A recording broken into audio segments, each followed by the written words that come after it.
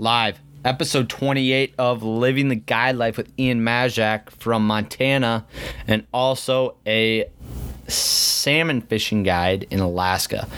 Also runs Traverse Unlimited, which brings it back to his hometown of Traverse City, Michigan, and they book people on different types of hunting and fishing adventures that they've been fortunate enough to travel on. And we have a great talk about big game hunting and a bunch of talk about fishing up in Alaska and some of the trips that he's had the pleasure to go on. And the best part about it, talk about some brown bear hunting, which is an absolute treat to hear about. But make sure to bring your books because you're going to need them. So I hope you guys enjoy.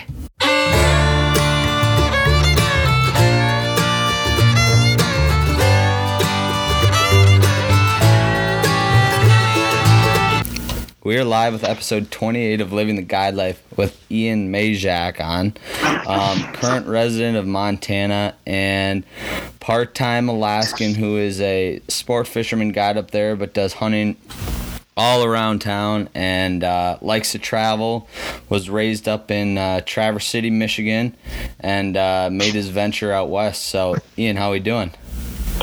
I'm doing great, Chance. Thanks for having me on the show, buddy. I appreciate it. Yeah, anytime. How's the Montana weather right now? It's not too bad, man. It's been one of the more mild winters I think we've had in a while here. I'm looking in the backyard. We only have maybe 2 or 3 inches of snow, but oh wow. Yeah, it's nothing to complain about. It helped with the hunting last fall, so we'll take it. Yeah, exactly. And what are you hunting out there when you get to hunt? When I moved out here 20 years ago, it was all about elk, man, especially with archery equipment. That was a real big passion of mine. Coming from Michigan, I just didn't know how to do it. The mountains, the landscape, all of it was completely new to me. So, I started out chasing elk around and making some really weird sounds and running them from mountain range for the first 3 or 4 years. Yeah. Until I figured it out. But luckily, I met some fellow Midwesterners that moved out to Bozeman to go to school as well, and we kind of figured it out. But since then, it's for me, it's more about the mule deer, man. Big trophy mule deer. That's what trips my trigger now. Okay. Yeah. Sounds like a pretty sweet gig then. Yeah, they're hard to find, man. I think that's why I enjoy chasing as much as I do. I think they're way harder to hunt and harder to find than elk are. And I don't know. It seems like anymore there's fewer and fewer of them around, just because it seems like anything else, they're getting pretty popular to hunt. And it ties into my Michigan roots too. Chasing deer around deer camp and that camaraderie. So I would call myself more of a mule deer hunter now. Okay. Yeah, and it looks like you're doing some cat hunting as well. You've done some of that. Yeah, chasing lions around is a trip, man. I would highly recommend it to anybody that hasn't tried it, man, because it's all about the dogs, man. Yeah. It is. The hounds are so cool, man. They have such big voices. And, I've always been kind of like on the fence about predator hunting. Okay. But then the further I progressed into it, especially being an avid deer hunter, I think that it's important nowadays to be well-rounded. It's like, hey, I love chasing these deer and these elk around so much. Maybe I should give them a hand, and try and take a cat or two out, or a coyote or two out, or a wolf or two out, somewhere along the way. But yeah, man, the lion hunting is so next level with the hounds. Yeah, I love it. Yeah, I met up with so I was working on my buddy's ranch out in Montana over the summer for a little bit, and they have a bunch of mountain lion hunters out there that they let go out there. But they were telling me, like, if you get near an area with like a pack of wolves, like, they'll chase your dogs down and like kill your dogs. And I was like, dang, that's pretty intense. Oh yeah, the wolves are on a whole nother level too. The thing that's crazy to me about circle the wagon, the lions, like if a mountain lion truly knew what they were capable of, like, man, us as human beings, dude, we would not be safe in the mountains at all. Oh yeah. I hear you on that. I mean, I was thinking the same thing. I was like, if they really like put it together, they could smoke those dogs with one paw. Oh yeah. Like, yeah, the dogs, hikers, hunters. I mean, like nobody would be safe, man. No, yeah. And there's like, oh my God, so big and so like quiet. They just sneak up anywhere, and yeah, they're pretty intense.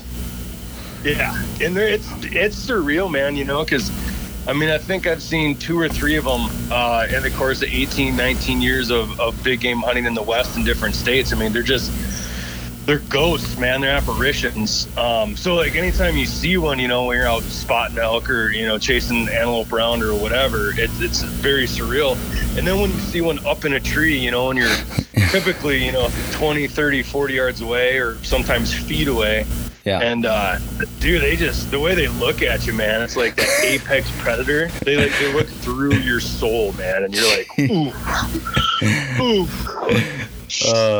Yeah, that's intense. Yeah. Yeah. Yeah, no, that's definitely something that I need to try out at least once, because it'd be quite the experience. When I was out there and they were telling me about it, they're like, yeah, you could be walking around and there could be one like 50 yards from you, but you'd never know. Like, yeah, and whoever you were talking to is giving you good advice. I mean, and that's just it. I mean, who knows how many lions, you know, that we've been around or have been around us or, you know, whatever. And same deal. You're clueless, man. That's how savvy and stealthy they are. It's like, I wish I could hunt like a mountain lion, man. Trees would be way more full. Oh yeah, there'd be a lot of monster mule deer on the wall if I could hunt like that. Right, exactly. You know, probably 3 or 4 more booners at least. Yeah, exactly. But yeah, dude. So what's like your full background story? Because we talked about it a little bit, but I want the listeners to really get a gist of what you came from. Oh yeah. So I was born in Michigan, Traverse City, which is the northern Lower Peninsula. I was on the water driving a boat by the time I was 7 or 8 years old, trolling for salmon and stuff. Just was raised gear fishing, man. Gear fishing and chasing a lot of white-tailed deer around, turkeys, stuff like that. Just good old Michigan Midwest roots. And then, you know, I got to a point where I was asked to first mate on a charter boat, so did that for a couple years, trying to figure out, you know, my course in life, what I wanted to do, because I knew it revolved around 2 things, you know, hunting and fishing. Mm-hmm. But I mean, this is like the mid to late 90s, you know. It's like back then, it's like, you know, your parents are all skeptical, like, I don't know, is that something that you're actually gonna get by on, you know? Yeah. And you're trying to explain to your parents, you know, or like, no, I got this, and yeah. Which, I didn't know if I had it, but I just knew that was pretty much what I was designed to do, you know? Yeah. So, yeah, the Call of the West won, and I graduated in 99, and I was out in Montana in 2000 in Bozeman.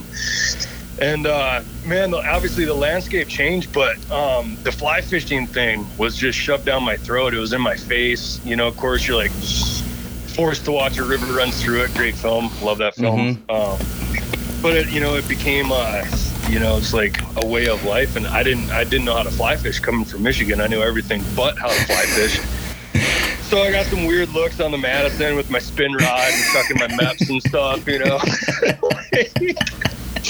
The term was around back then, but essentially I was just getting shamed, getting all these looks from especially the old guys, man, with the cigars and stuff, and they're looking at me like I'm some sort of hillbilly, And so I'm like, all right, I better learn how to cast one of these fly rods because I'm getting sick of these dirty looks, Yeah.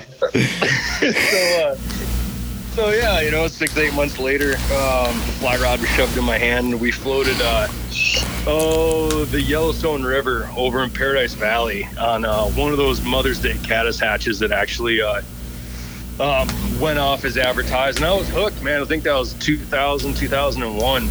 Okay. And then I became one of those guys that I was learning like, you know, the Latin names of the bugs and the hatches and the river systems and the tributaries and the mountain ranges. And Yeah. because that's kind of the way I am too. You know, it's like once you get interested in something, I think you got to follow it. You know, as long as it's interesting. And I just really wanted to immerse myself in all of it. And then that led to Alaska, man, just through rubbing elbows with different guys and in the industry. And the next thing I know, now I'm in an even wilder state. And the same deal, they're like, hey, man, you want to take people fishing? I was like, yeah, man. Like, is there a mustache in Mexico? Like, yes, absolutely. So,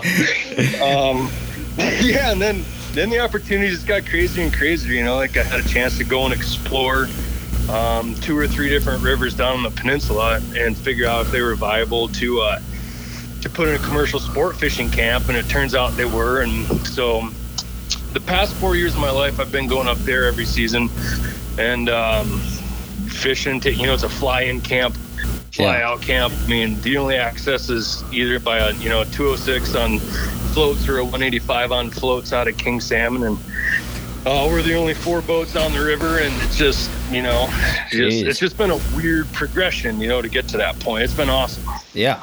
That sounds like an awesome trip. Yeah. Yeah. So you got to fly everything into your camp? Yeah. It's a pretty wild deal up there, man. Alaska's totally different, It's like, I love Montana, and that's why I'm still here, and it'll always have a huge place in my heart, and you got to watch your P's and Q's in Montana, but like Alaska flat out wants to kill you. Yeah. That's the best way I can put it. Like, if you're not on top of your game, like Alaska will take you out. Yeah. And of course, you're taking out some older gentlemen and they don't know the rules, as well as you do. So now you're really on your toes because it's trying to take them out too. Yeah. And it's fun though. It's just a wild place when you can have 4 or 5 different runs of salmon and rainbows that are eating mice up top and all these dollies and char and grayling, and you kind of feel like you're living in an era of back like in outdoor life or field and stream, like in the 40s or 50s. It just it feels like that's your life. And so I try to take every day and never take it for granted. You know what I mean? Yeah. Oh, absolutely. What's your favorite fish to catch up there? Oh, shoot. The one, the salmon that I love targeting the most are the kings on the swing, man. That's my true love, because we're fishing about, probably within a mile of the ocean, and so they're just nuclear hot. Oh, wow. Yeah, they just, it's hard to explain, man. I get goosebumps.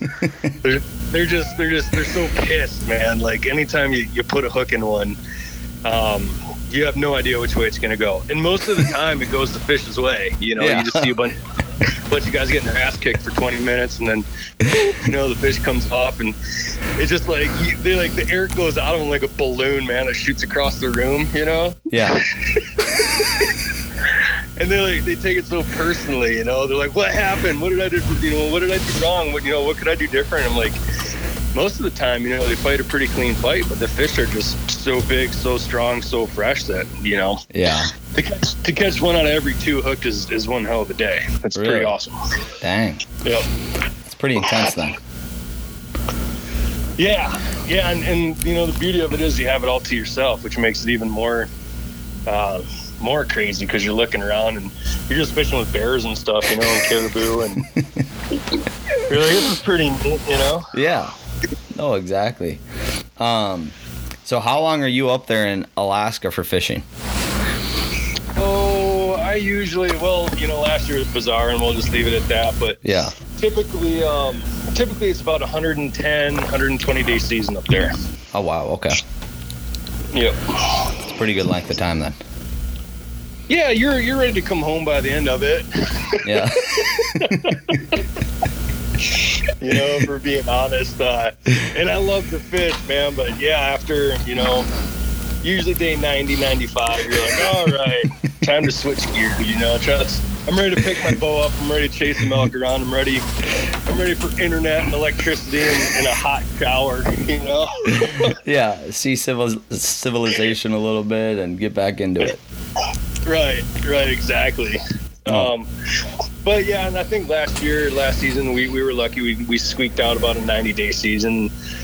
So we were fortunate, man. We did a lot better than a lot of other guys. Obviously, depending on the situation and everything else. But yeah, it's weird, man, when you get out of there and you hit Ted Stevens, you hit the Anchorage airport, you're just like, holy crap, like there's so many people and everybody's glued to their phones and you're like, get slammed back into reality and you're like driving in your taxi, right? And then you're doing like 50 and you feel like you're going like 6,000 miles an hour because like the fastest you've moved in like, 3 or 4 months.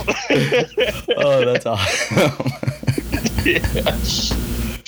They tell me, you're like, dude, slow down, man. He's like, I'm doing 35. They just see you guys, you're in a 70 and you're going 30 miles an hour. You're like, all right, this is quick enough. Right, yeah. And you're like, dude, you're grabbing on the old ship bars and stuff. You're like, seriously, man, you are hauling. You're going way too fast. But yeah, and then you get back, back home, and all your friends are you're kind of like Tom Hanks on Castaway, you're like talking to Wilson, the ball and stuff.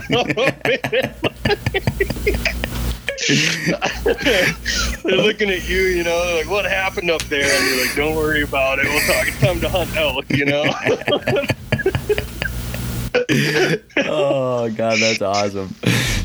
Yeah, no, that's too good. So then you guys just grind right into elk once you get back home then? Yeah. Usually I'll take, I'll probably sleep for about a week. I'll get unpacked and get all my gear put away and call my friends and family and let them know I'm alive and all that good stuff. And yeah, I'll just take 7 days and just decompress. And then, that's just about the sweet spot for the elk rut. So yeah, get the bow out, shoot the bow, get everything all tuned up. And then, man, you just go straight up into the high country through cow calls and just try and start chasing some bulls around and, drink some whiskey with your buddies around a campfire. And yeah, it just never really ends, man, which is awesome. I think it's, kind of by design. It's weird how that works sometimes. Right, exactly. I'm just lucky. Yeah, exactly. Yeah, I've heard countless stories about the elk and the rut. What is that like from your experience? I've heard crazy things. Like, it's super cool. Yeah, it's man, it's super addicting. The first bugle you hear, I think it sticks with you and it starts to haunt you. And I remember, I just became an addict to just ripping on the bugle tube. I think like a progression a lot of people do, because you're just, obviously, like, you're trying to go out there and put an arrow through one, get it inside of 40 yards or 50 yards or whatever. But you're really just addicted to that sound. I think if everybody's being honest, because you're like, you have such a frail, fragile relationship when you start. Yeah.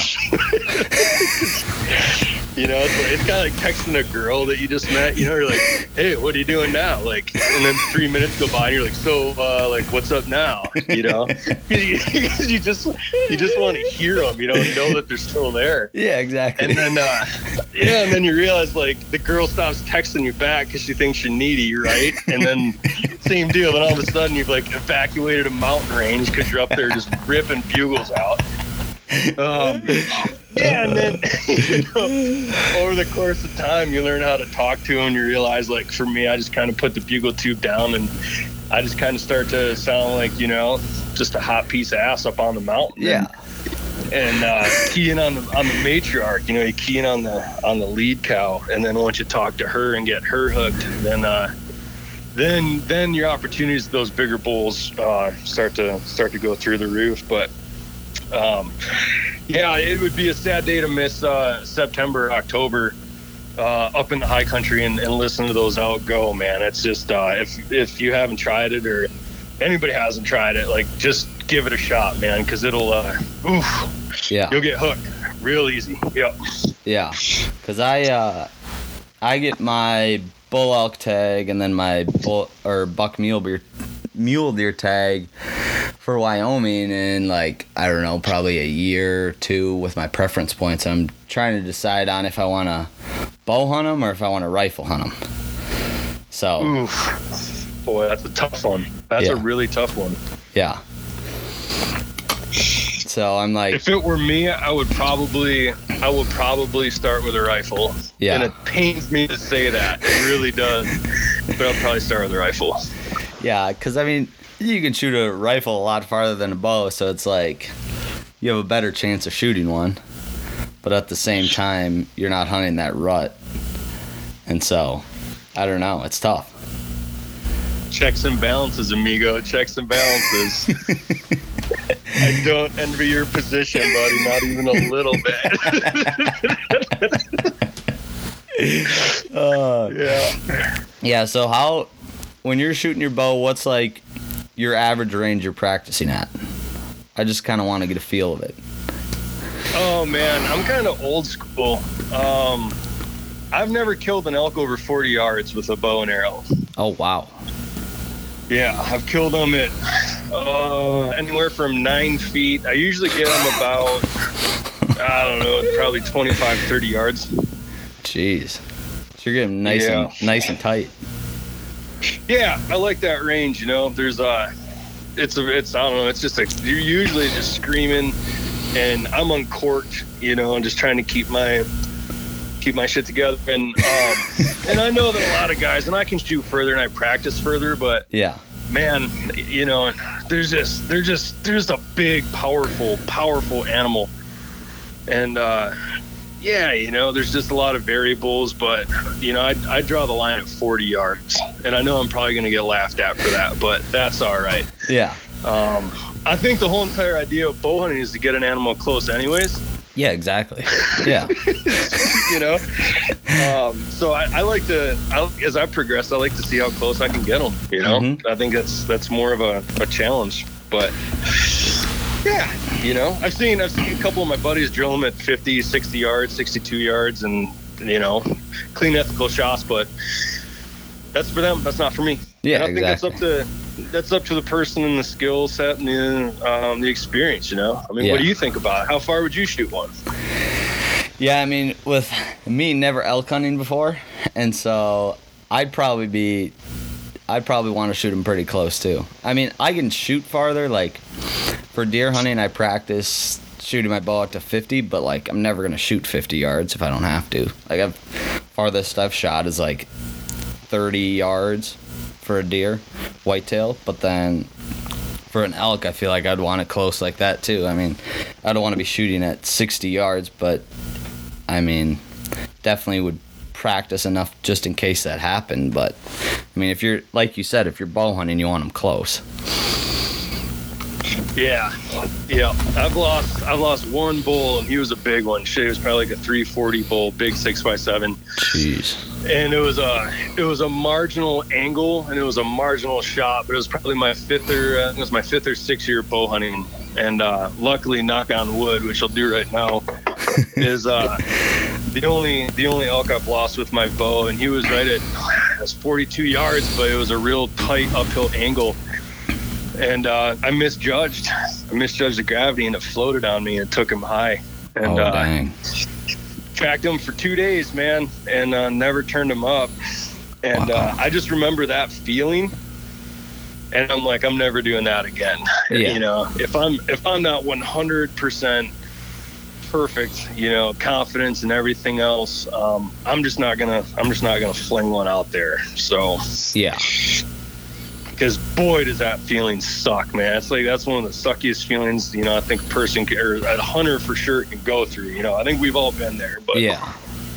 Oh, I'm with you on that. I had a mess up like that too on a whitetail. It was like, yeah, it was probably, I don't know, probably like 35 yards. But this was like right when I started bow hunting.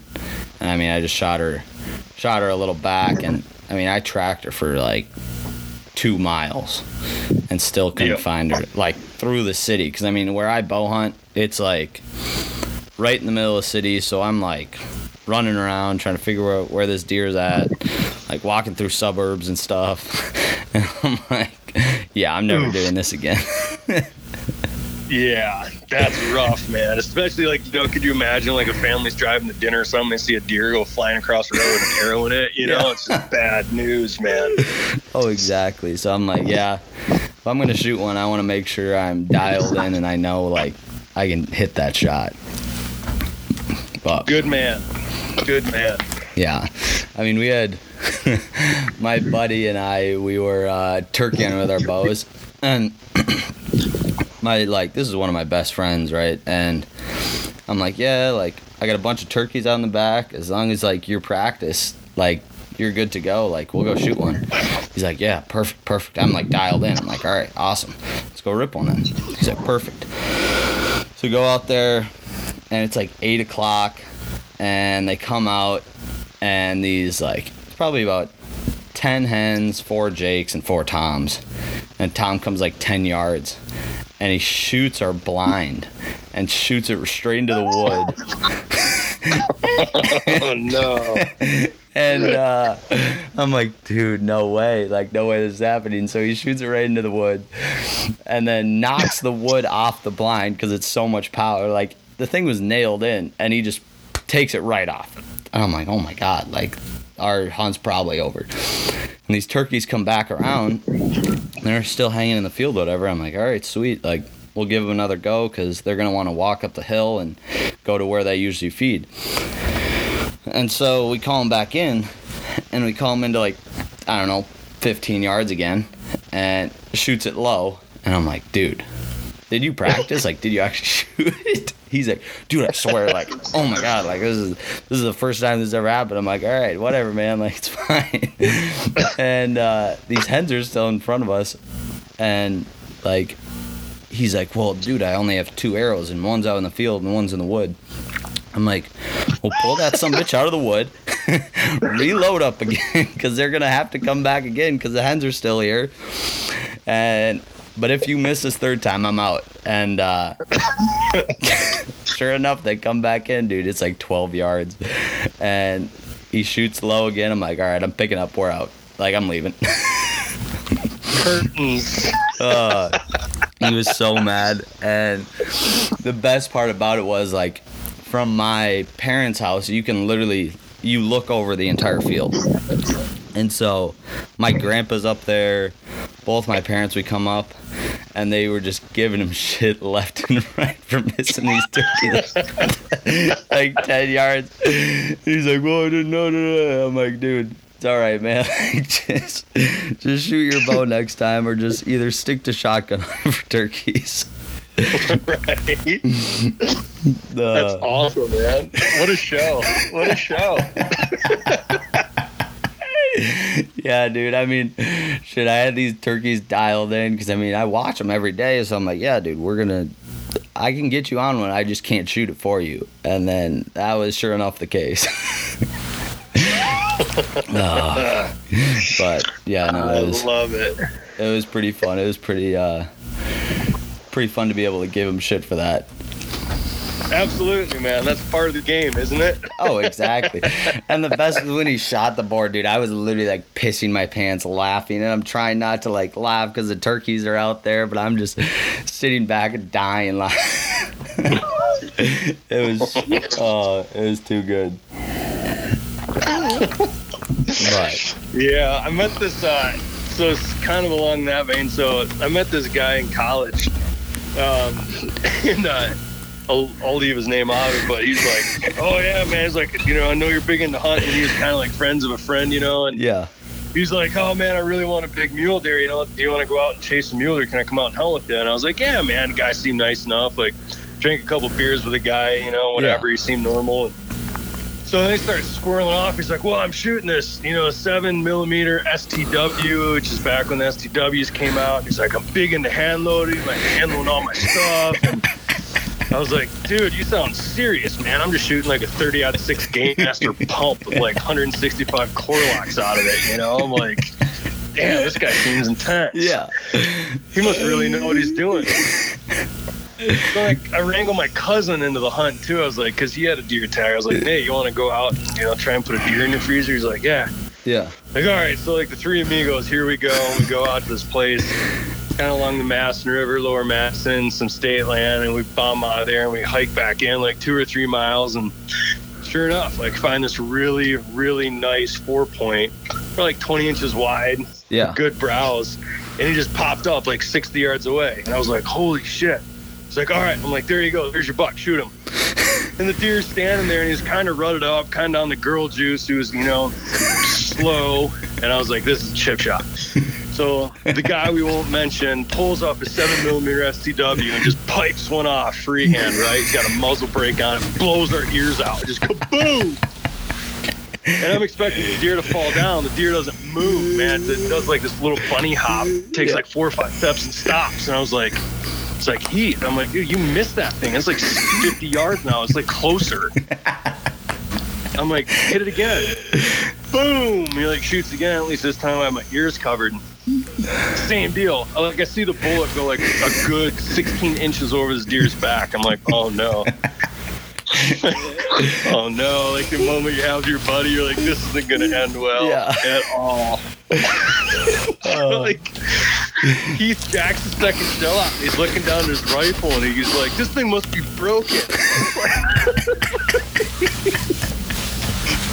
I'm like, yeah, trust me, it has nothing to do with the rifle, man. It's going off just fine. We've established that. So I end up picking my 30-06 up and shooting this deer, 50 yards, peel him over, like lights out, it's done.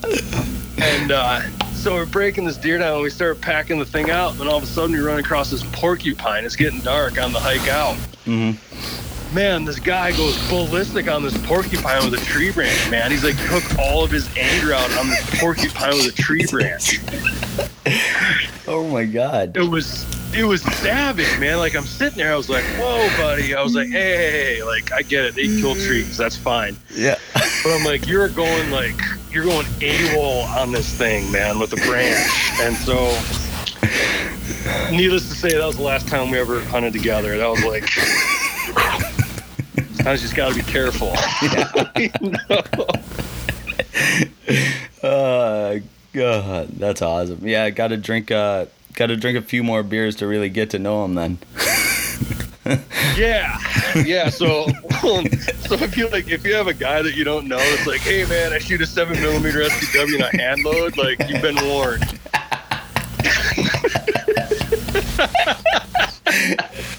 You may think they're the real deal, but think again. If there's one thing you take away from this, it's that. Oh God, that's too good. Oh God, yeah, that's awesome. If you hand load shells, that's the real deal. That's how you know. Right. Right. That's a game changer right there. Yeah, definitely. Especially the technology now, man. Well, like now my dad just reached out to me the other day. He's like, hey, did you hear about this new 6.8? Have you heard about the 6.8? I haven't. No. What's it about? I don't know. I guess it's as good as mine. The Winchester ones? Yeah. Apparently it's like the new 270 WSM on steroids or something. He sent me a bunch of stuff on it and I haven't had a chance to check it out. But he's like, I have a Creedmoor, and I hate to say that out loud, but I do have one of those. Yeah. Yeah. So now people are like, oh no. Just lost all credibility. But I do have one. I shoot it proudly. Yeah, exactly. Gotta stand proud with it. I also have a 300 Win Mag that I shoot a little more proudly. But yeah, I don't know, man. There's like a lot of hype around the 6.8. I got to get into it. Check it out. Yeah, I saw they posted it or something on. I don't know if I saw it on Instagram or whatever it was, but I don't really read too much into it. Like, what's the kind of game changer about it? Have you heard anything?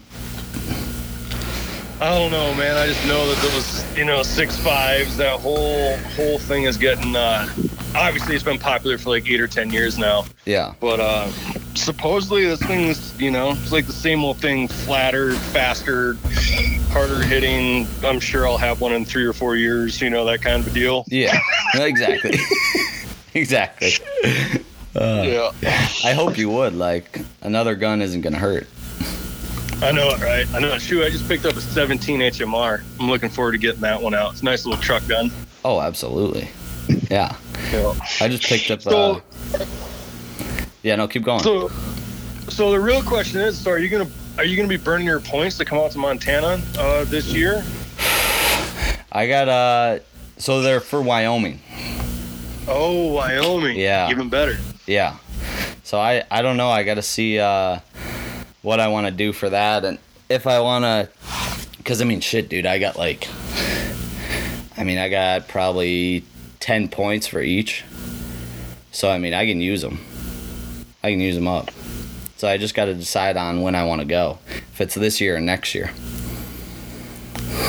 So, yeah, and I mean, that'd be a pretty epic trip. I just got to figure out how many days like I can make it out there for with school, and then all that kind of jazz. Oof, tough call. Yeah. Tough call. I'd go this year. I'd cash them in and go this year. Life short, man. Life short. Oh, I hear you on that, dude. I hear you. I gotta figure out what area I'd like to go to too. I haven't really decided. Have you ever hunted Wyoming? Yeah, I sure have. Handful of times. Wyoming's pretty good, man. It's pretty good. Yeah, I gotta figure out if I want to try, like, what would you recommend? Like trying public and just trying to rip it. You think that'd be a good call? Or do you think you'd try to get someone to, like, I'm trying to see if I'd want to try to get a guide for it, or if I'd want to just go get, like, I don't know, a couple guys and just go out there and just chase public around. Oof, tough one. That's a tough one. I would say both obviously have their advantages and disadvantages. Yeah. I would lean towards the idea of going with your buddies, as long as one or two of your buddies have previous knowledge of the area. Because that can make all the difference in the world. Because I mean, think about it. Like, you don't have a lot of things going for you. Yeah. I don't know how else to say it. Because I mean, those elk have been in there, obviously for a long time. Mm-hmm. But the real issue is elk are elk until they start to figure out that they're getting hunted. Like when that first shot goes off on opening morning, take everything you know about elk and throw it out the window. Okay. Now just like lace your Nikes up or Adidas or whatever and just try to start running after them. I mean, and you'll never catch them. Yeah. So, yeah, that's a tough one, but then you spend the money on the guide, which is basically, that's what you're buying, is that experience, right? Yeah. Same deal, it's like you don't know if you're hiring a good outfitter guide or anything else. There's a lot of ways that deal can go sideways on you too. I guess I would just really ask yourself deep down, like, the number one question is, whichever you choose, is like, are you going to be happy going home empty-handed? Yeah. Not necessarily happy, but are you going to be okay with it? Yeah, exactly. That's like, how I got to look at it. Because, I mean, I could go empty-handed, go home empty-handed either way. It's just, whatever one's going to be more fun. Exactly, man. That's it. That's the whole deal in a nutshell. Yeah. Yeah. And if you got a group of boys, that, this is all going to be your first time elk hunting together, like, that's going to be something that you'll have for the rest of your lives, man. I guarantee it. Oh, yeah. You can't put a value on that, Yeah, you could write a $13,000 check or an $8,000 check or whatever and go home with a 6x6 and you'd be stoked on it, and you'd make some new friendships, and you'd have some new camaraderie come out of the deal for sure. But man, if it was me, I'd take that hunt on with my boys. That'd be my choice. Yeah, I'm kind of feeling the same way about that, because I mean, go drink some whiskey by the fire, hopefully shoot an elk, like, yeah. Yep. Doesn't sound like a bad gig. Yeah, I mean, that's what the West is all about, really. Just that high mountain landscape and listen to those elk and You know, I guess it really depends on how much you travel, but the more you travel, the more you realize like the value of it and the landscape of it and the shape of the trip is formed by the people, man. Everything else is just cake, you know. It's just extra cake. It's like extra dessert. Yeah, oh exactly. Like we were out in Ennis this summer fly fishing. Me and my boys, we took like how many guys? We had 5 guys out there. And, God, dude, that was fun. It was just like you said, dude, it's just hanging out with your buddies and just going, like, we fly fished a bunch. Didn't catch anything huge, but I was like, I'm not mad about it at all. Like, we had a blast. What was your favorite part of Ennis? So was that your first trip out here then? It was actually my second. My first trip out there, me and my grandpa made a road trip, just us two, and went and fly fished out in Ennis for a few days. I'm like, guys, you gotta come out here. Like, it's unbelievable. Killer. Yeah. So what do you love the most about Ennis, man? That Madison Valley. I'm interested to hear this. Dude, I just we would camp down. It was like Valley Garden or something was the campsite, I think. And I just loved every minute of it, dude. Like, there's people, but like there's not a ton of people out there. And then the mountains and like everything you can go do. I mean, we hiked up there, went up trout fished in the mountains, fly fished along the river. I mean, God, dude, I don't know. It's such a great place. I don't even know if like I can dial it down to just one thing. I know. It's impossible, isn't it? It really is. But I think I definitely try to go live out in Bozeman, because that out in Montana is just unbelievable, dude. I love Montana. Like, yeah, I hear you, man. After I guess 21 years, you know, I promised myself I'd move out of here the day that I woke up and I didn't appreciate looking at the Bridgers or looking at the tobacco roots or the crazies, or, you know, the list goes on and on. And here I am 21 years later, and I'm still here. Yeah, you know? Exactly. Yeah, dude, I'm in your boat, because I like the 2 trips that I've made out there. There hasn't been a bad day. Like, I just love it so much out there, and I mean the environment and all the outdoor like shit you can do out there is just yeah. It's unbelievable. It's crazy. Yeah. And I mean, like, because when I went up to Winifred to go work on my buddy's ranch, like, it's just the same deal. I just love Montana. Like, fuck, dude, it's a blast. Like, we went up there. So we went up there in June. I want to say, yeah. Went up there for a week and went and helped a buddy on his ranch. But like, he didn't pay me, just for like, he said, yeah, I'll like get your food. You can ride out there with us, whatever. And then if you work out here twice, you can come hunt mule deer out here. I'm like, fuck yeah, dude. Like, Yep. I'm like, dude, you don't have to ask twice. Like, going to Montana is a vacation. Even if I'm working, dude, like, it's a vacation. And I loved it. Just, even though I was grinding away, building fence all day and doing a bunch of random shit like that, I still, like, probably one of my favorite trips. Awesome, man. I'm glad to hear it. And that's another part of Montana too, you know, is if you're willing to put a little sweat equity in and work your ass off, you'd be amazed at the opportunities and the doors that open up for you, which is something I still really enjoy about the state, you know. Oh, exactly. And dude, like, when we were up there, we went and looked up, like, we'd go hike through the mountains and go like search for bighorns, and fuck, dude, I spotted one up on the ridge, and then we went up there, and dude, there was like we got up to like 30 yards, 25 yards of just 8 monster rams, and they just look at you. They did no care in the world, and they just walk off. Just because nobody sees them, they don't see anyone else. Pretty wild, isn't it? Yeah, like, I was like, dude, this is it. This is it right here.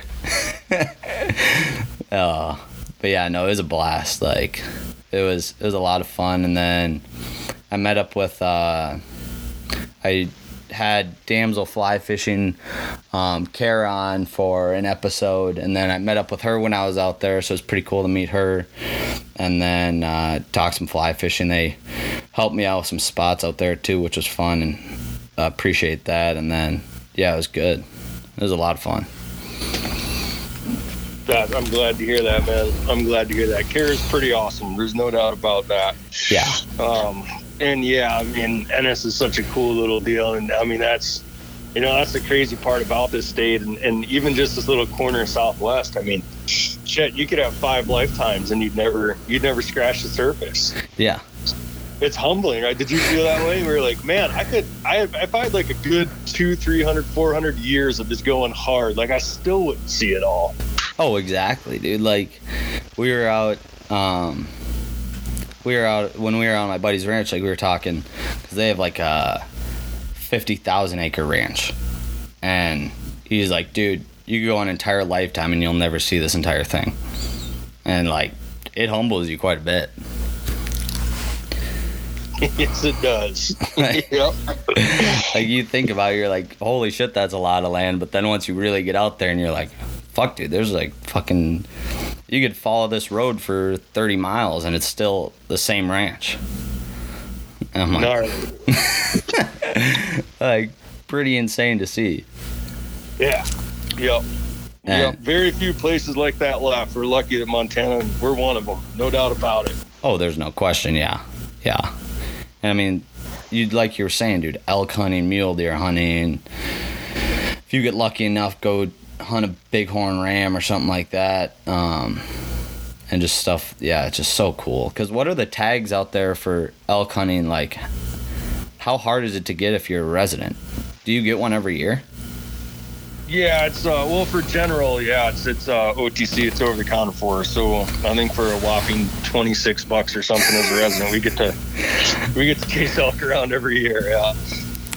Yes, you do. Like, that's badass. For me, I gotta put in for preference points and do all that bullshit. But if I just lived out there and fucking go do $26 and I'm out in the mountains. Yeah, same deal. Try not to take that for granted. Well, I mean, it was like yesterday, man. I was kind of getting cabin crazy, so I just grabbed here we go again. I grabbed my trusty Creedmoor, and I'm setting on a pair of wolf tags, because if you're going to buy one wolf tag, buy 2. Yeah. I just cruise over to the Madison Valley and poke around and look at those elk that are coming down and on the migration. Found a couple wolves behind them, and, just come back after dark, and you're just like, wow, I saw, probably 2,000-3,000 head of elk, and I saw 5 wolves, and you're just like, oh, that was a pretty cool day in Montana. Yeah. Yeah. Exactly. Like, that's something people don't see, like, every day. That's like, I mean, you have people all over the country that will never see that ever in their life. Yeah, exactly. And that's why same deal, like, I just got engaged, and so I come in the door, and congratulations. Yeah, thanks, buddy. Thank you. And same deal. I'm just always, got a shitty grin on my face, and Fiona's her name. She's like, what happened out there? And I told her, I'm like, that's just crazy. That was just like a, like a Monday. Yeah. Yeah, dude, that's it right there then. Like, fuck that. Yeah, that's awesome. Montana's just a different world. Like, yes it is, man. Yes it is. Yeah. And you should maybe take a look at picking up a wolf tag and maybe, mosey on out here and see what we can dig up together. That'd be a lot of fun. Dude, that'd be a blast. That'd be an absolute blast. Like, how much are wolf tags for non-resident? Or can you get them? I'm not sure. Yeah. Not sure. Probably $50. Don't quote me on it. I'm not sure.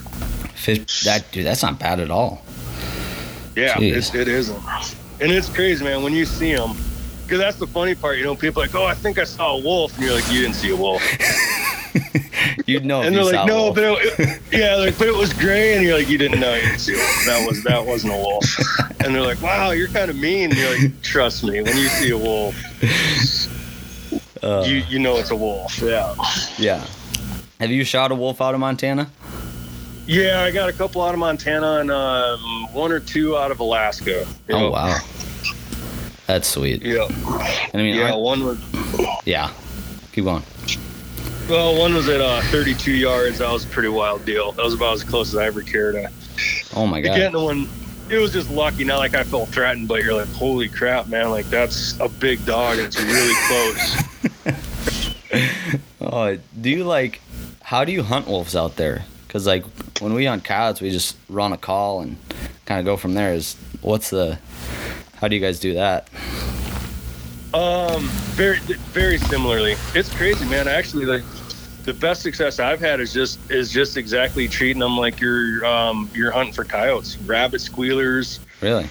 Especially like sounding like a little pack of coyotes that are cruising through because they're so territorial. That usually trips the trigger. Yeah, I can imagine. Yeah, and it's cool when they come to the coyotes because they're like. It's like your squad, like 11 p.m. at the bars looking for trouble, like they come in like all flexed up and all puffed up and you're like, ooh, here we go. Just what you were looking for. Right. You're like, all right, here comes the fight, man. Yeah, dude, that's awesome. Like, to be able to just go do that out, that would be definitely something I could see myself doing. Like... Cause yeah, I mean, even out here, dude, like in Minnesota, like it's fun to like chase waterfowl and stuff. Like I love chasing waterfowl. Like that's my shit. But to go like hunt big game like that, I feel like that'd be the way to do it.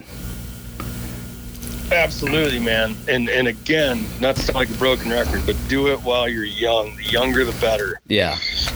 Because, man, 20 years in, the mountains get a little bit taller, the elk get a little bit heavier, start to drink a little bit more, kind of harder to get out of bed in the morning, like all those things, When you're in your 20s and your 30s, I mean, you're chomping at the bit and you're focused. And not that I'm not, but it's just different, You kind of got that, you got your youth, Mm-hmm. I've got a hunting buddy who I took under my wing and I mentored him and taught him how to elk hunt and everything else, and he's 9 or 10 years younger than I am. Okay. And now, man, I have to give myself like a motivational speech in the mirror before I go and hunt with him. Like, the guy's all gas, man. It's like, Ty, slow down, buddy. He's just trekking up the mountains. Yeah. And of course, he's about 145, 150 pounds soaking wet. He can't carry anything but an elk quarter, which I figured out is why we're still hunting buddies. Because I may be a fat Polak, but man, I can carry. I'm like a pack mule. So I'm always the first call on the list. But oh, that's awesome. Get after it when you're young, man. That's the best piece of advice I can give. Just get after it. Yeah. Because how far away from your house do you guys hunt elk? Oh, shoot. Probably 60, 70 miles. Oh, shit. That's not bad at all, then. No. You don't have to go too far. Yeah, I can imagine. Yeah. Yeah. That's sweet. Yeah, no, elk hunting, I'd like to try to do more of that. What are the non-resident tags like for elk hunting out there? Would you know? Expensive. Yeah, I was going to say, they got to be... Because they don't do preference points in Montana. Or, like, they don't matter. They do, and there's special draw units that you want to definitely get your name in the hat for. Okay. But, yeah, on a general, no, you just, check the general box and away you go. But, yeah, I mean, Montana's definitely one of those western states that's real proud of taking care of their own, which works out great for me, and charging the daylights out on non-residents works out bad for you. Yeah. Yeah, I think it's like $330, $350, something like that. Oh, okay. Yeah, that's still a pretty penny. It's not like it's not like not terrible. If you're gonna go hunt elk, you're gonna spend money either way. So I mean, like if you're gonna go out there, might as well do it. Is the way I look at it. Yeah. Yeah, and I mean, the reality of it is, it's never going to get any cheaper either. You know, I mean, yeah. So yeah, I might as well just mow some lawns or save some money up or do whatever you got to do and get that application in and go out and hunt some elk. Oh, exactly. Yeah, dude. I mean, I hear you on that. It doesn't get any cheaper, dude. Our whitetail tags go up like, I mean, it's not like bad, but it goes up like $8 every year for a rifle tag, I feel like. And so, yeah. I mean, it's always getting more expensive. Yeah, I remember the sad day a few years back when an elk tag went over the $19 mark. You know, a couple buddies were like, "Geez, can you believe this? They charge us like $20 plus now," and I'm like, "You guys, come on, man." Yeah, it's like 2 pitchers of beer at the bar. Give me a break. Yeah, it's like that's not terrible at all. I mean, shit, dude, it's fucking like $30, $35 to shoot a whitetail out here for a rifle and bow. Like, yeah. So you guys are living it up with that $26 mark. Yeah, man. I'll roll out that $30, man, every year. Exactly. Like, not even a question. Just take my money. Right. But I wanted to ask you about the Traverse Unlimited. What's that all about? Oh, that's a business that Phelan and I started 3 years ago. It's a booking agency, consulting agency. Okay. So over the course of the past 10 or I guess 11, 12 years, something, however long it's been, of traveling basically from Mexico, British Columbia, and all the western states. I think I have like 40 or 41 trips to Alaska under my belt. We've had the opportunity to meet some really, really great outfitters and do some really cool stuff along the way. Yeah. And so the light bulb kind of went off, and I was like, hey, you know, like, we've been fortunate enough to go on these everything from brown bear hunts to desert sheep hunts and black bear hunts, elk, deer, everything in between. We should probably share this. Yeah.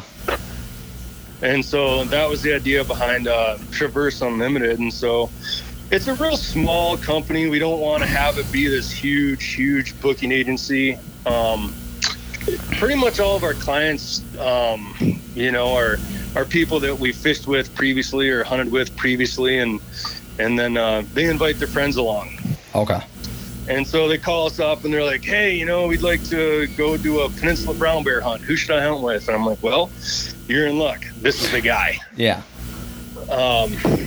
So yeah, it's just this fun little business that we get to play along with and travel with, and a lot of these guys are our friends, you know. So it's just kind of like your potential elk trip in Wyoming. Yeah, exactly. You know? Yeah. It's like, shoot, yeah, let's go up to British Columbia and hunt some bears, or yeah, let's go to Alberta and chase around a mule deer or a whitetail, and just kind of like a really family knit, kind of family designed booking agency, really. Yeah, that's awesome, dude. Yeah, it's a lot of fun, man. It's a lot of fun. It's pretty rewarding, you know, and you get the call back from, you know, one of our friends. They're like, and then they're sending you photos and stuff of their fishing trip or their adventure or their hunting trip, and they're like, man, that was so beyond what my expectations were, you know, like that was crazy. And you're like, cool, job well done. Yeah. You know, pour a little whiskey, cheers them over the phone or FaceTime or whatever, and be like, all right, let's do it again. Exactly. Exactly. Now, did you get Traverse from Traverse City? Yeah, that was a big time, man. You don't miss much. That was a big time throwback to my roots and where I came from. Yep, absolutely. Yeah, I love Traverse City, dude. I go out there every summer, and it's such a great spot. Yeah, it really is, isn't it? Such a great spot because we so my dad grew up in Michigan, and then joined Kingsley Golf Club out there. Like, I don't know. All right. Like 16 years ago, I think. And so we go out there and golf every summer, and God, I love it out there. I got so lucky to be born and raised there, man. Leelanau Peninsula and just all of it, the salmon fishing, Leland, Frankfurt, Traverse City. I mean, all of it. You're just like, I just thought the rest of the world had a freshwater ocean 5 minutes away, Oh yeah, dude. Yeah. Exactly. Go over to the casino and play a little dice rolling while I'm over there too, because can't do that in Minnesota. Right. Yeah, that's what I heard. Another luxury of going out to Traverse City. Yeah. And it's come a long ways. I try to get back there, about once a year, and it's changed so much from how I remember it. But it's come a long ways, man. You got all these cool little brew pubs and bars, and it's like food's really, really good now. And you're like, man, like Traverse City's like, it's kind of a big deal, I guess. Yeah. It's popping. But yeah, no, it's fun to get out there and go mess around for a little bit. That's for sure. Yeah, well, it makes me happy that you've been there, man, because there's a lot of stuff to do there too. Oh, exactly. But yeah, no, how did because I know when we went there, the whole COVID deal and everything, but how did COVID affect you guys up in Alaska? Oh, that's a really good question. So the long and the short of how we dealt with COVID was, it was tough, first of all, because the Alaska Department of Fish and Game couldn't make up their minds as far as the travel restrictions, right? Yeah. They're like, well, you can come, no, you can't come. Well, you can come, but you have to have a PCR test, and then the PCR test has to be within 10 days. And so, long story told longer, we lost about, I don't know, probably 35% of our bookings that just got pushed back to this year. Oh, wow. Which isn't the best. Yeah. But there was a lot of outfits up there that just didn't even open their doors, man. They just shut the whole thing down. Oh, no kidding. Yeah, so that was pretty tough. I mean, that Alaska sport fishing industry is hurting. So, if anybody wants to go up there and do a trip, you can probably get a pretty good deal on it. And I would highly recommend supporting some of those guys, because they sure could use it. Yeah, no kidding. Yeah, but we lived through. We made her. We got a good 95 day season in, and no complaints. It really just kind of grounded you and humbled you, because it took you back to realizing, like, hey, you're not entitled to a season up here. So it made you appreciate it more. Oh, exactly. Yeah, I mean, if you look at like you guys up there, or Canada with the waterfowl season, can't even go into Canada and hunt and all that kind of stuff. I mean, it really put a hurting on people. Yeah, it definitely did. Well, now what you're running into is now you've got a backlog of people, that got pushed back. So yeah, everybody's trying to figure out the best way of, how to address that situation with the rollover and then the current bookings. And Alaska opened up a spring and a fall bear season, so they're trying to, kind of give a mulligan to last year in those outfitters. But it's going to be interesting to see how it plays out. Yeah, because is it usually just spring season up there for Alaska for bears, or fall? So the way that Alaska structures it is, on the even years it's spring, and in the odd years it's fall for the brown bears. Huh. Do you know why they do that? A lot of it is just to manage the resource and the population correctly. So if you think about it, if you give the bears a spring off, it gives them a chance to have their cubs and not get hunted right out of the den and all that stuff, and then chase them in the fall when they're on the berries and the fish. And it's just a way that the Alaska Department of Fish and Game has come up with to make it fair to the animals, and then fair to the resource and fair to the outfitters, and still be able to bring that income into the state. Yeah, well, that's a good thing then. Yeah. Yep. And they're a crazy animal, man. That's another crazy one. Have you had the chance to go out there and hunt them? I've never personally hunted a brown bear. I've been on, I think, 16 or 17 brown bear hunts. Wow. Yeah, and it's funny, man. The brown bears have an interesting reputation. You know, everybody thinks it's like this like rip your face off, you know, you're on the verge of death hunt, and like nothing could be further from the truth. It's it's kind of like watching paint dry for like 9.5 days out of 10. Yeah. And then, like, you know, in the last 2 hours or whatever, it just turns into like sheer terror and excitement, and that's, I think, where it gets its reputation. Yeah. But yeah, if you're thinking about a brown bear, man, like, oof, bring a lot of books, bring some board games. It's tedious, man. Like, if you think hunting for coos deer and as far as like the glassing time or a big mule deer, like it's a tedious deal. And then all of a sudden, like, holy crap, like there's the bear, and then here's your play and here's your action, and then boom, and they usually either fold with like one shot or it takes like 11 and they're charging at you. And that's brown bear hunting. Jeez. Oh, that's intense then. It's weird. Yeah. Okay. Have you ever had anyone chase them with a bow out there? The majority of the outfitters that I work with, they frown heavily on archery hunting them. Oh, really? Lance Kronberger, he'll take you out there with a bow, but usually they're going to try and push you towards something along the lines like a 375 or a 338 as far as a weapon of choice. Yeah. Because, I mean, and for good reason. Oh, exactly. I mean, if you're going to shoot a bear at 40 yards with a bow, like, I feel like I've seen some videos of like dudes shooting him with a bow and then they run up and charge at him, and then you got to shoot him with the rifle really quick before they maul your face off. Yeah.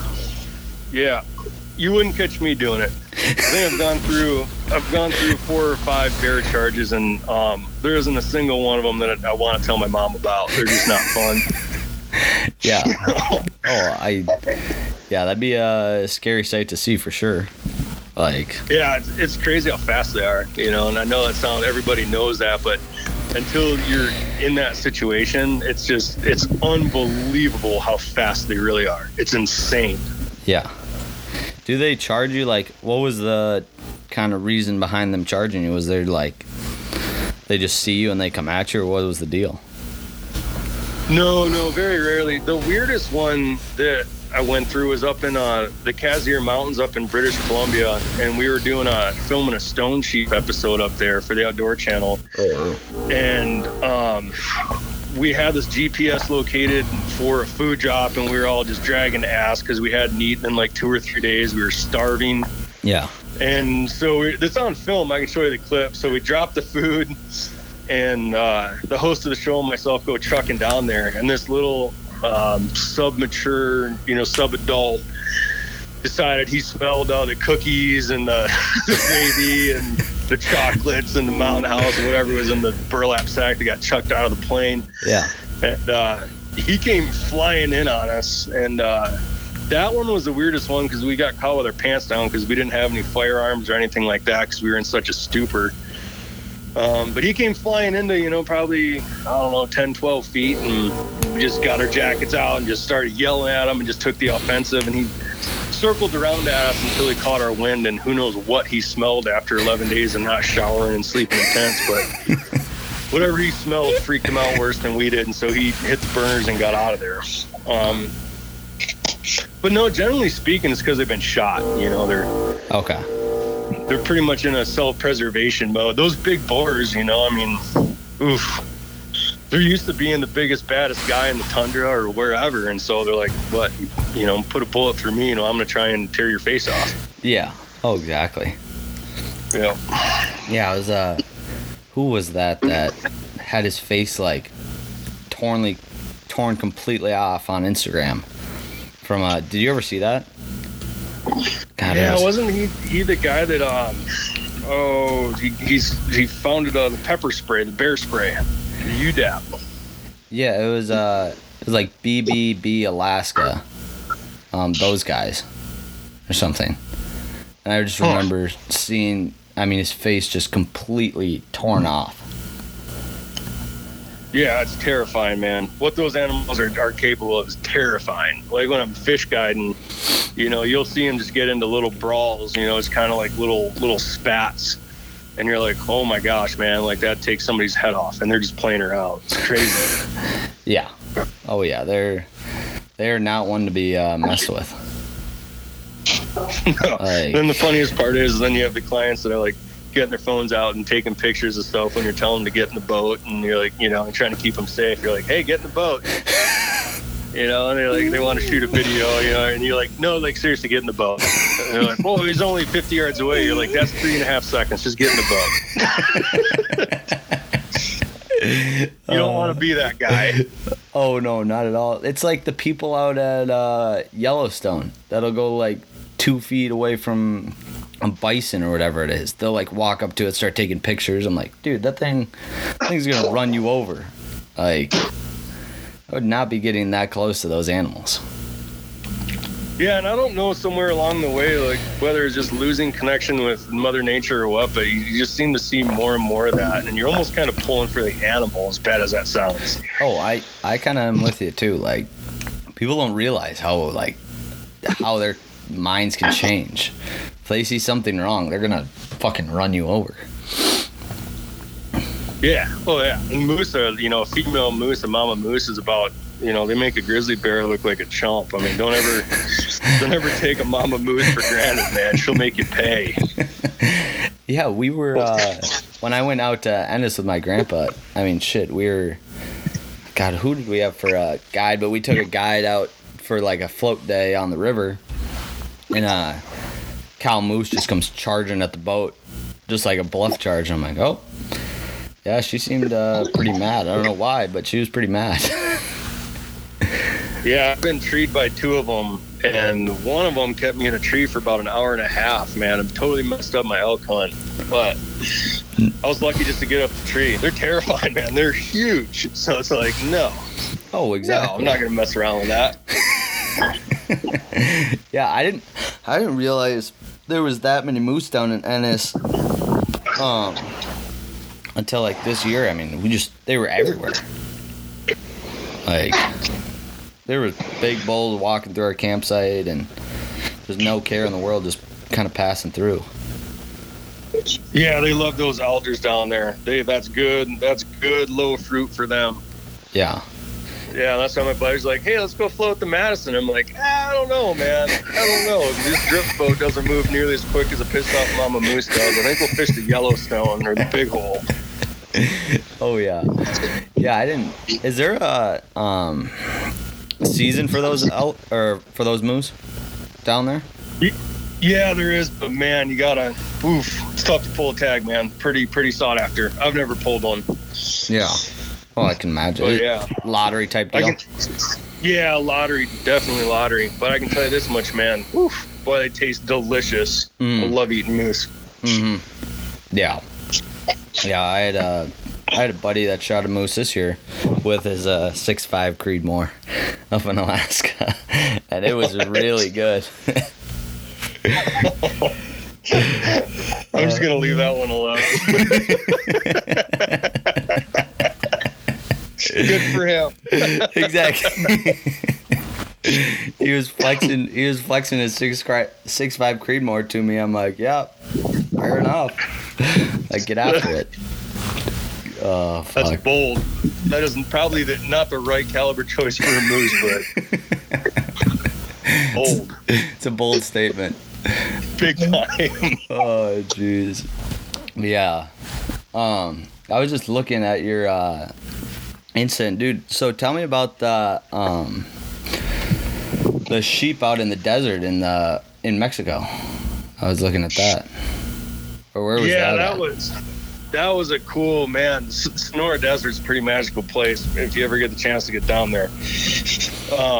Mexico's awesome. Can't speak highly enough about going and hunting sheep or Coues deer or even, one of those huge mule deer down there. Yeah.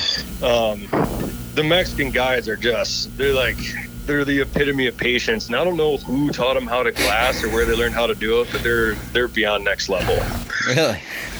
Yeah, it's crazy, man. Like, I thought I had patience in the glass, but wow, those guys they'll sit from sun up to sundown with just like a couple burritos, some jalapeno peppers that they eat right off the stem, so they get a good sweat going, and you're looking over at them, they're just sweating.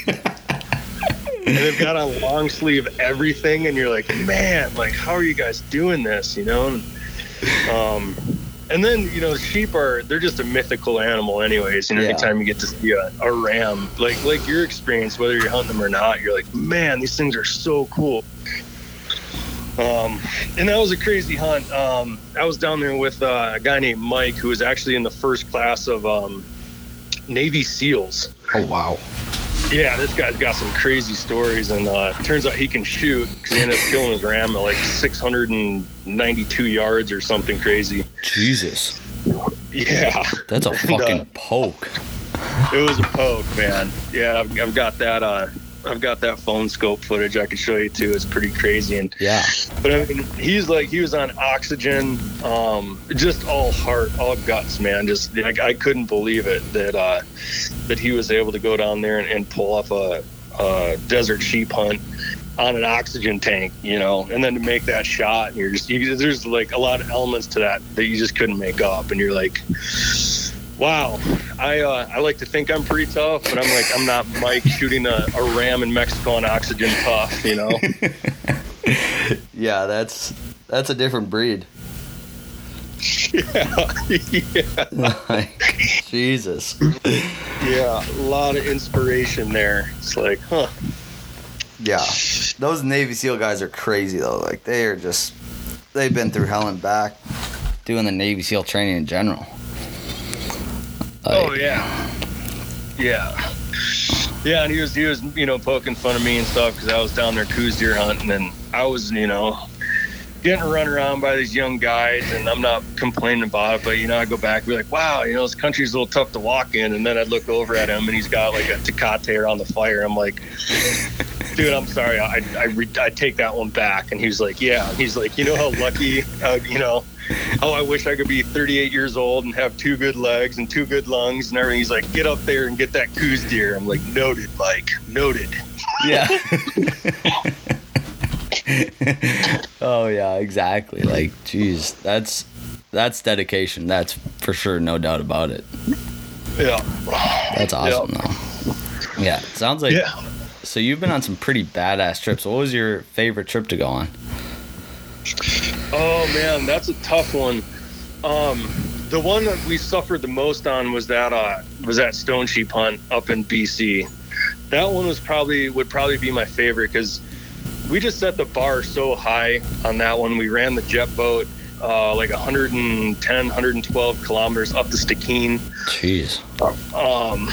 Because we were trying to make this, you know, super badass TV show, and we made a good show, but we also made a lot of stupid mistakes that we somehow miraculously got out of or made it through, whatever. I mean, there's a rapid set up there called the Jewel Rapids, and the guy who was running the shuttle, like the rapid, killed his brother, and which is a gnarly story. And oh my god! So of course now we're a little bit, you know, torqued out. We're like, man, how bad is this thing? You know, because we looked at it from Google Maps, and none of us had ever run it. And of course, we ended up taking too much time filming the TV show, drone shots, and all that. So we ran the thing in the dark. Oh my god! Yeah, not smart. And it was one of those things where we had an idea how much danger we were in, but we really figured it out when we ran Jewel taking the boat back out after 14 days, where we damn near put the boat up on the beach and flipped it, and we were like, how did we make it through this thing at night? And that was just like day one of the trip, you know? Yeah. And then there was that little showdown with the grizzly bear over the food drop, and our guide, Marcus was his name. He was from Germany, and he'd had exactly as much time in that unit as we did. So nobody knew what they were doing, what was going on. I'm not throwing Marcus under the bus, but he was given like a 1984 printed out piece of paper, like an 8x11 with like a hand-drawn map. I'm not even making this up, to this like mythical stone sheep place. And then there was this packer from Georgia who'd never done anything, and thank God he was there, because his sense of humor and his faith really pulled us through. And Sam Solhold, the public land bus guy, he was on that shoot. And Oh yeah. we kept running out of food. I mean, all that Steve, the host of the show, was stealing our food all the time. Oh my God. Yeah. Yeah, we ended up seeing 4 sickle horn rams. According to our tracks, we hiked.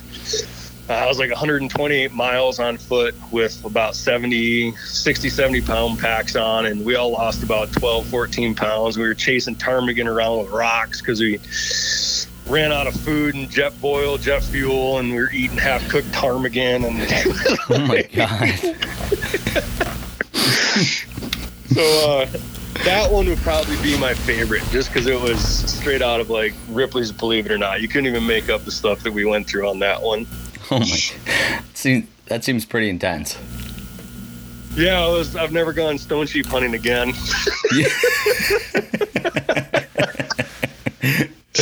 Oh God, that's awesome.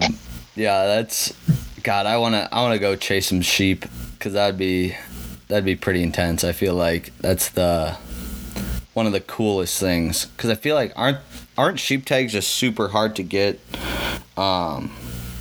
anywhere really? I feel like sheep tags are pretty hard to get. Yeah, that's the, literally the top of the mountain. It's it's a once in a lifetime tag anymore. No matter what state you're in, that's the way it's going. It's definitely a wealthy person's sport, no doubt about it. Yeah. It blows my mind, some of the money that's being raised by these governor's tags and stuff like that, which is awesome for conservation. But the average guy, you're like, holy crap, man, am I ever gonna get a chance to go and get a doll in Alaska, or you know what I mean? Yeah.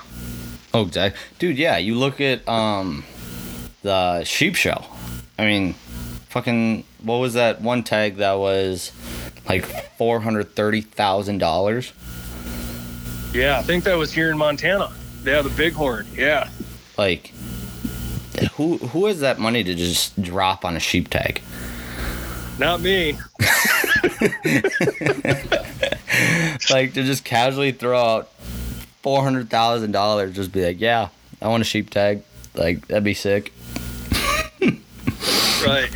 Yeah, it's wild, and it's a bummer, man, because I think everybody should have a chance to to go out and try to get a sheep.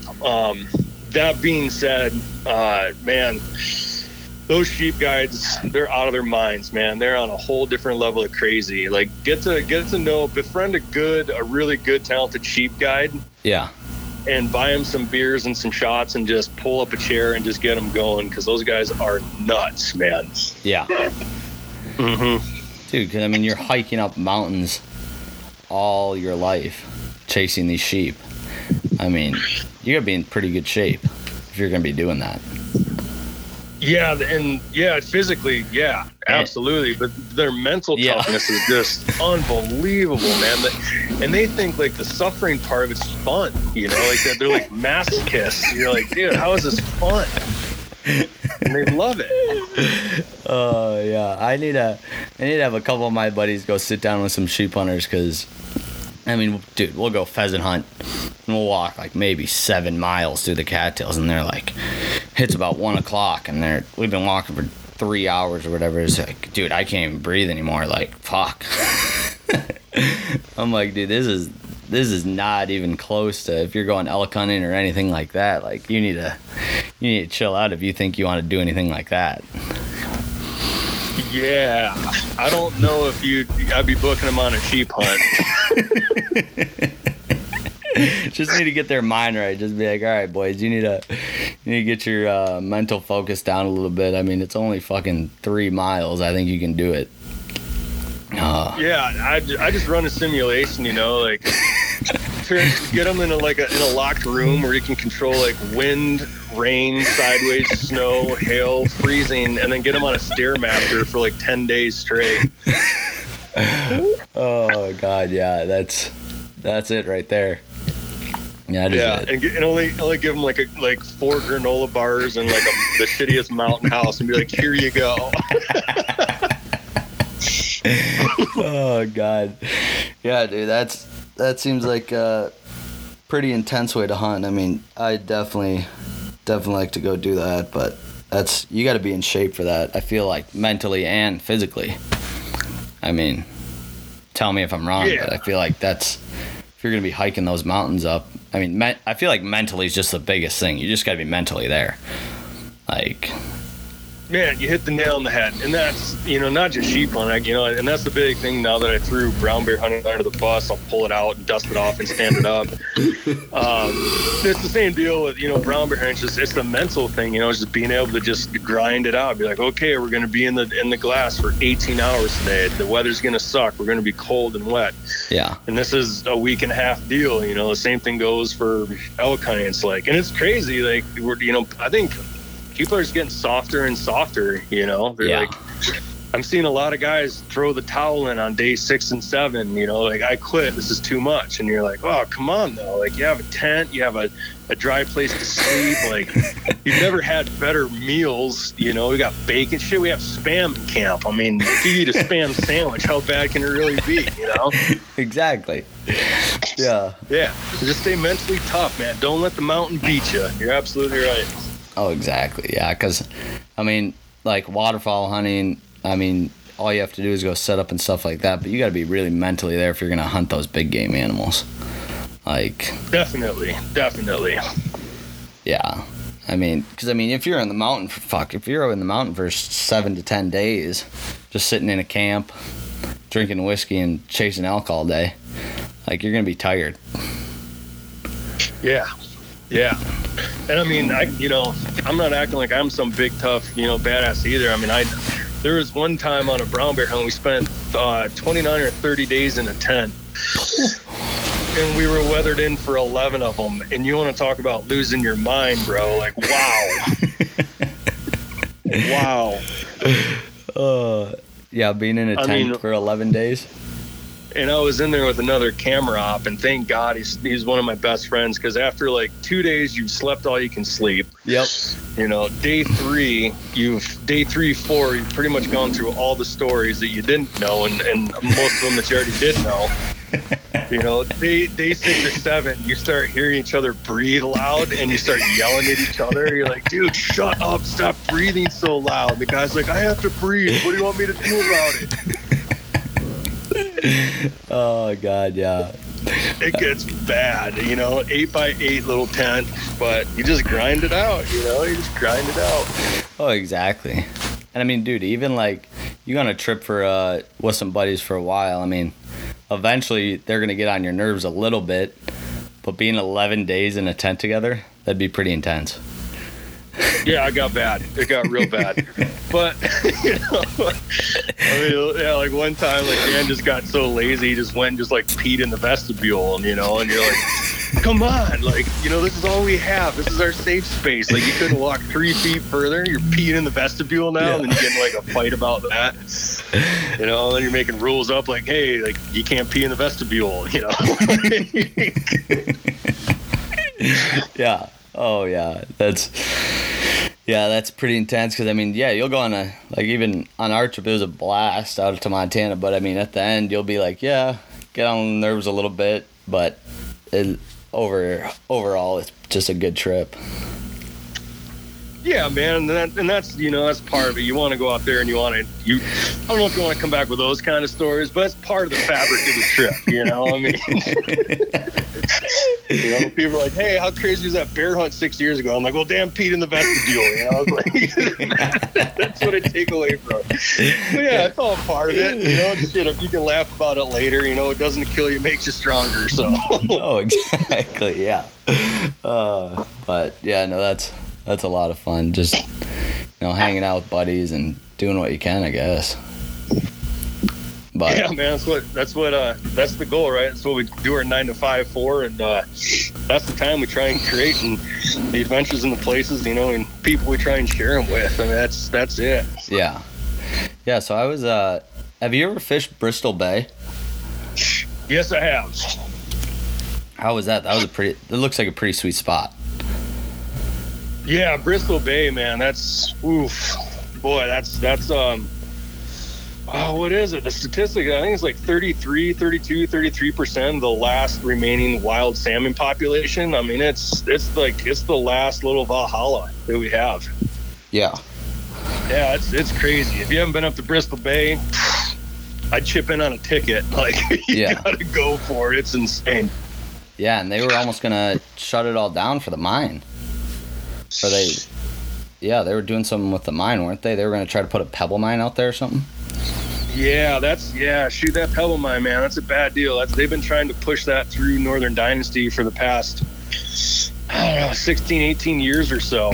And we've just been fighting the good fight. I'm a proud ambassador of the No Pebble Mine movement with Trout Unlimited. And it's not only, obviously because as a fishing guy, that's a huge part of my income, but man, for the next future generations coming, like, to lose that, to have that mine go in would be just catastrophic. It'd be a catastrophic deal. Yeah. Oh yeah. Got to think about the youth. I mean, all the next generations that are gonna come up and want to experience that, not be able to experience it if they get the chance. Like, yeah, I'm with you on that. Yeah, it keeps me up sometimes at night. It stresses me out. Well, I can imagine, yeah. Because, that'd be a big deal if they threw a pebble mine up there. Yeah, and unfortunately, I think it's an if, or it's when, not if. Yeah. There's so much money, and it pains me to say it, but there's so much copper, there's so much gold sitting in there, and with our current, just absolute losing our minds with technology, the copper that goes into the phones and the computers and the iPads and the vehicles and all that. But that's also a reason I feel like it's more important now than ever just to keep dragging our heels in the ground and just doing whatever we can to prolong it, prolong the fight. Oh, exactly, yeah. You just gotta think about the youth, and I mean, that's another thing. I mean, the youth that are gonna come up and try to experience these things, like, yeah. I mean, I don't have any kids, but I look at my nieces and my nephew, and unfortunately, none of them had the chance to go up to Alaska yet. I'm working on it. Yeah. But yeah, and they look at my photos, and then they ask me to tell the stories and stuff, and about the bears and the fishing and the caribou and the eagles, and just everything that makes Alaska so incredibly just unique and worth standing up and fighting for. And I'm like, man, I don't want to imagine a world where they're not going to have the chance to go up and see and experience the Alaska that I have. Yeah. Yeah, exactly. It's crazy when you can just take a pink wog or a pink popper and cast it to 100 silvers that you can see, and watch 4 or 5 silvers just compete just to smoke that thing off the water in a toilet bowl flush, and then your drag starts screaming, and you can do that for weeks and weeks and weeks on end, and you're like, man, how could we possibly mess up this resource that just takes care of itself? Like, all we have to do is not mess it up. Yeah. Yeah, exactly. Yeah. Yeah.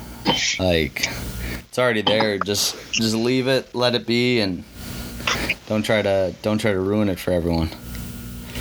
Yeah. Exactly. Nature's pretty badass that way, If we just kind of get out of her way sometimes and just let her do her thing, especially up there where the hand of man isn't so far into it just yet. I mean, we're definitely in it, but yeah, boy, it's one of those last wild strongholds where it's like it still has a chance to take care of itself, so let's just let her do it. Oh, exactly. I was I think it was the Joe Rogan podcast, and he had Donnie Vincent on, and he was talking about when he was up there doing some biology work for the salmon or something like that, and he's like, yeah, you gotta lay boards down so then your footprints don't get in the dirt, because they'll stay there for an entire lifetime, and it could mess up the environment or something. I thought that was whoa, it's pretty intense. Oh yeah, that tundra up there it has a memory, man. It's crazy.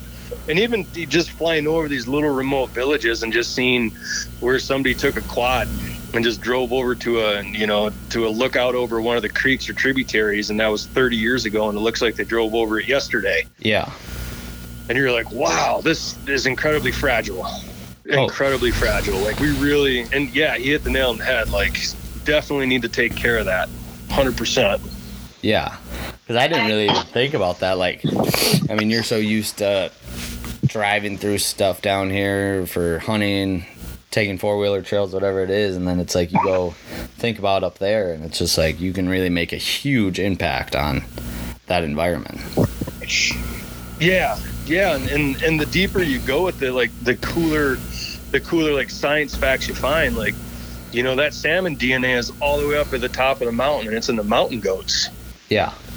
You know, it's like stuff like that. We're like, holy crap, man. Like, this ecosystem is so delicate, and it's so like perfected for what it is. Like, you're telling me that the salmon that was out in the ocean for 4 years or 3 years, or, you know what I mean? That whole salmon story to come back and spawn travels all the way up through the forest and ends up in the lichen and the moss and then in the goats. That's magical, man. That's crazy.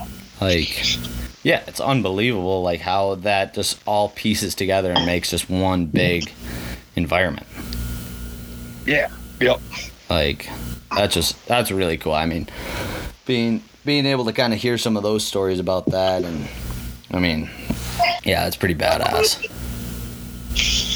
Yeah, it's definitely like I tell everybody, it's like if you haven't been to Alaska, man, everybody's got their top 5 or their top 3 or their top 10, but man, Alaska should be on the very tippy top of that list, because it's just unbelievable, the amount of wildlife up there. It's life-changing, man.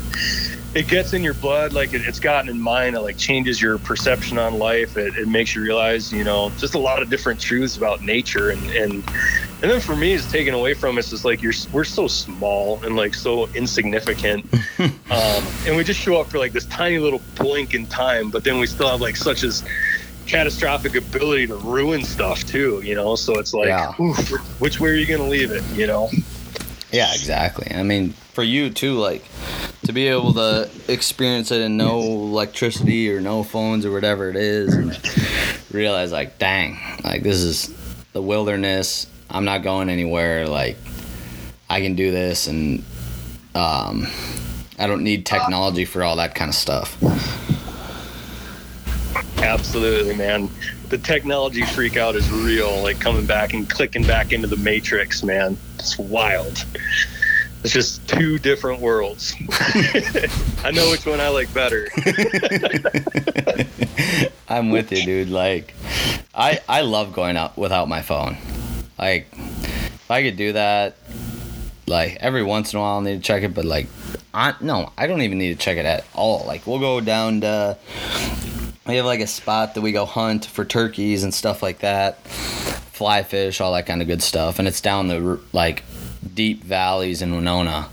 And, I mean, there's no service down there. Like, you go down there for 5 days or whatever, and you stay in this little hunting shack that I got permission to stay at. And then, like, we just hang out there, drink a bunch of beer, drink a bunch of whiskey, try to shoot some turkeys. Like... It's just a good time, like being with your buddies, don't have to worry about technology, and just one with nature. Yeah, it's crazy, isn't it? I mean, it's kind of funny, because the first day or two, at least for me, it kind of almost feel like you're going through a withdrawal. Essentially, you're like checking your pocket, and you're like, "Where's my phone? Where's my phone?" And then like day 2, you're like, "Man, this is pretty neat." You know, like I just look at my phone for time, or maybe bring it out just to take some photos. Yeah. And then, yeah, like, especially for me, like, even on your trip, you know, like days 3, 4, days 60, 70, whatever it may be, like, you start to be like, man, this is deluxe. It's like, it's just kind of like a weight that isn't there anymore, that you don't have to worry about the notifications going off or what's happening in the world or politics or anything. Yeah. And I think you just get that, you know, just a better, deeper connection to what you're out there to do. And then I think you come back, like you're saying, and you're like, man, you know, once you're outside of the bubble, You're like, huh, this is more of an interesting perspective when you're back in the bubble. Yeah, exactly. Yeah, I mean, even when I used to go up to Canada for like 10 days and go fish with my buddy and then like his family. And I mean, dude, it was just so much fun. Like, don't have to worry about anything. You're just out there fishing. Like, that's all you're there to do. You're just there to fish, hang out. Like, can't beat to play cards around the table. Yeah, the world needs more of that, in my opinion. The world needs more of that. Yeah. Yeah, and that technology thing, man, with the next couple generations, like, you know, I have this conversation frequently. It's like that's our biggest competitor right now is getting these kids, getting the youth connected out there into nature, to just fish, to just play cards, to not have an iPad thrown in front of their place, to not have that instant gratification, you know, that now. It's like, man, put the damn screen down. Like, look around you. Why is that squirrel doing that? That squirrel's cool as hell. Like, check that out, you know? Exactly. You know, why was that fish so much fun to catch? Well, because you were completely present. You were in the moment. You know, why was that campfire joke so funny? It's because nobody's looked at their phones for 2 days, you know? Exactly. Yeah, I mean, all the kids now, they're just always screen time. And, like, even when I was a kid, my mom would just take us to go play in the mud.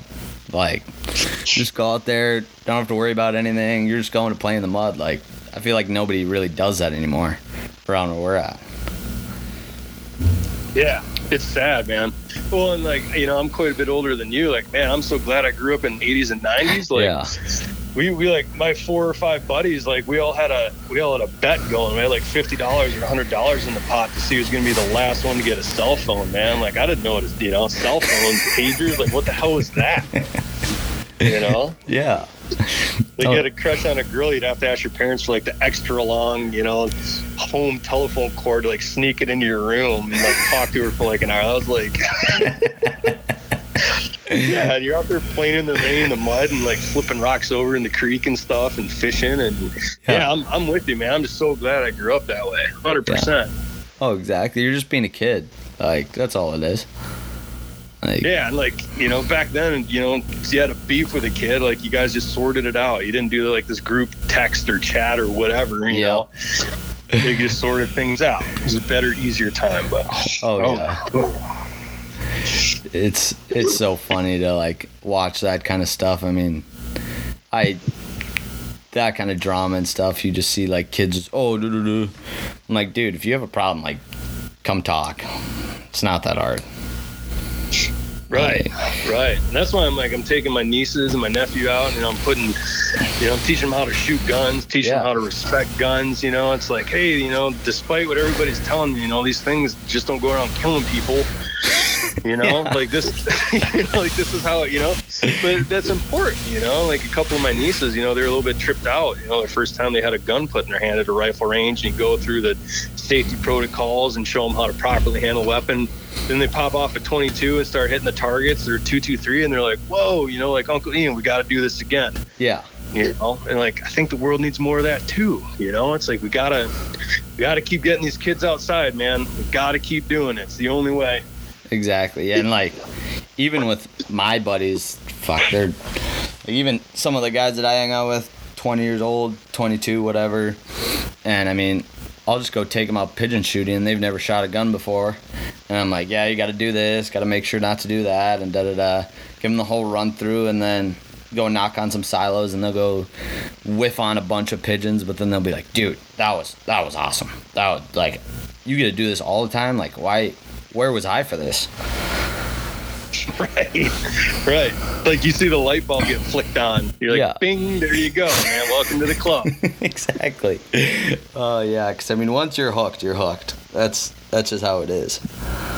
Right. We're not all these, like, bloodthirsty savages, you know, like, sometimes the way we're portrayed, we're like, this is just good, clean, respectful, ethical fun. It's good, clean fun. Yeah. Who doesn't like good, clean fun? Exactly.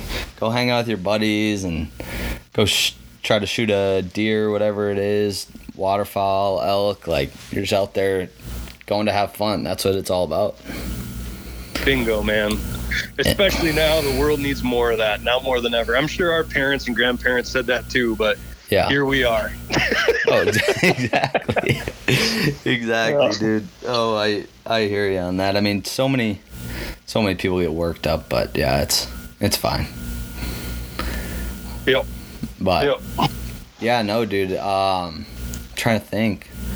We covered a ton today. That was a blast. Yeah, this has been awesome, man. I appreciate you reaching out to me, man. We got to do this again. This was fun. Yeah, absolutely, brother. I appreciate you hopping on for a little bit. Absolutely, man. I'm wide open to do it again, and doors always open in Montana for friends, buddy. Doors always open. I appreciate it. Hopefully I'm out in Montana again, maybe make another Ennis trip with a couple buddies, and hopefully I can go buy you a few beers out there. I will never say no to cold, wet beer. Perfect. That's what I like to hear. But yeah, no, anything you'd want to go over before we wrap things up here that we didn't go over? Man, I'm with you. I think we covered some pretty good ground, man. We got some good bullshit in, some conservation, some youth, created some stories. Yeah. Said nothing but good things about Montana. Don't come here, it sucks. I gotta throw that one in there. Oh, exactly. Yeah. No, man, it's been a blast, man. I appreciate it. Yeah, and for all the people that want to go buy a 6.5 Creedmoor, go do it. Yeah, go and keep your eye on that 6.8. It's going to be the next meme master, I guarantee it. I appreciate it, brother. I'll talk to you soon.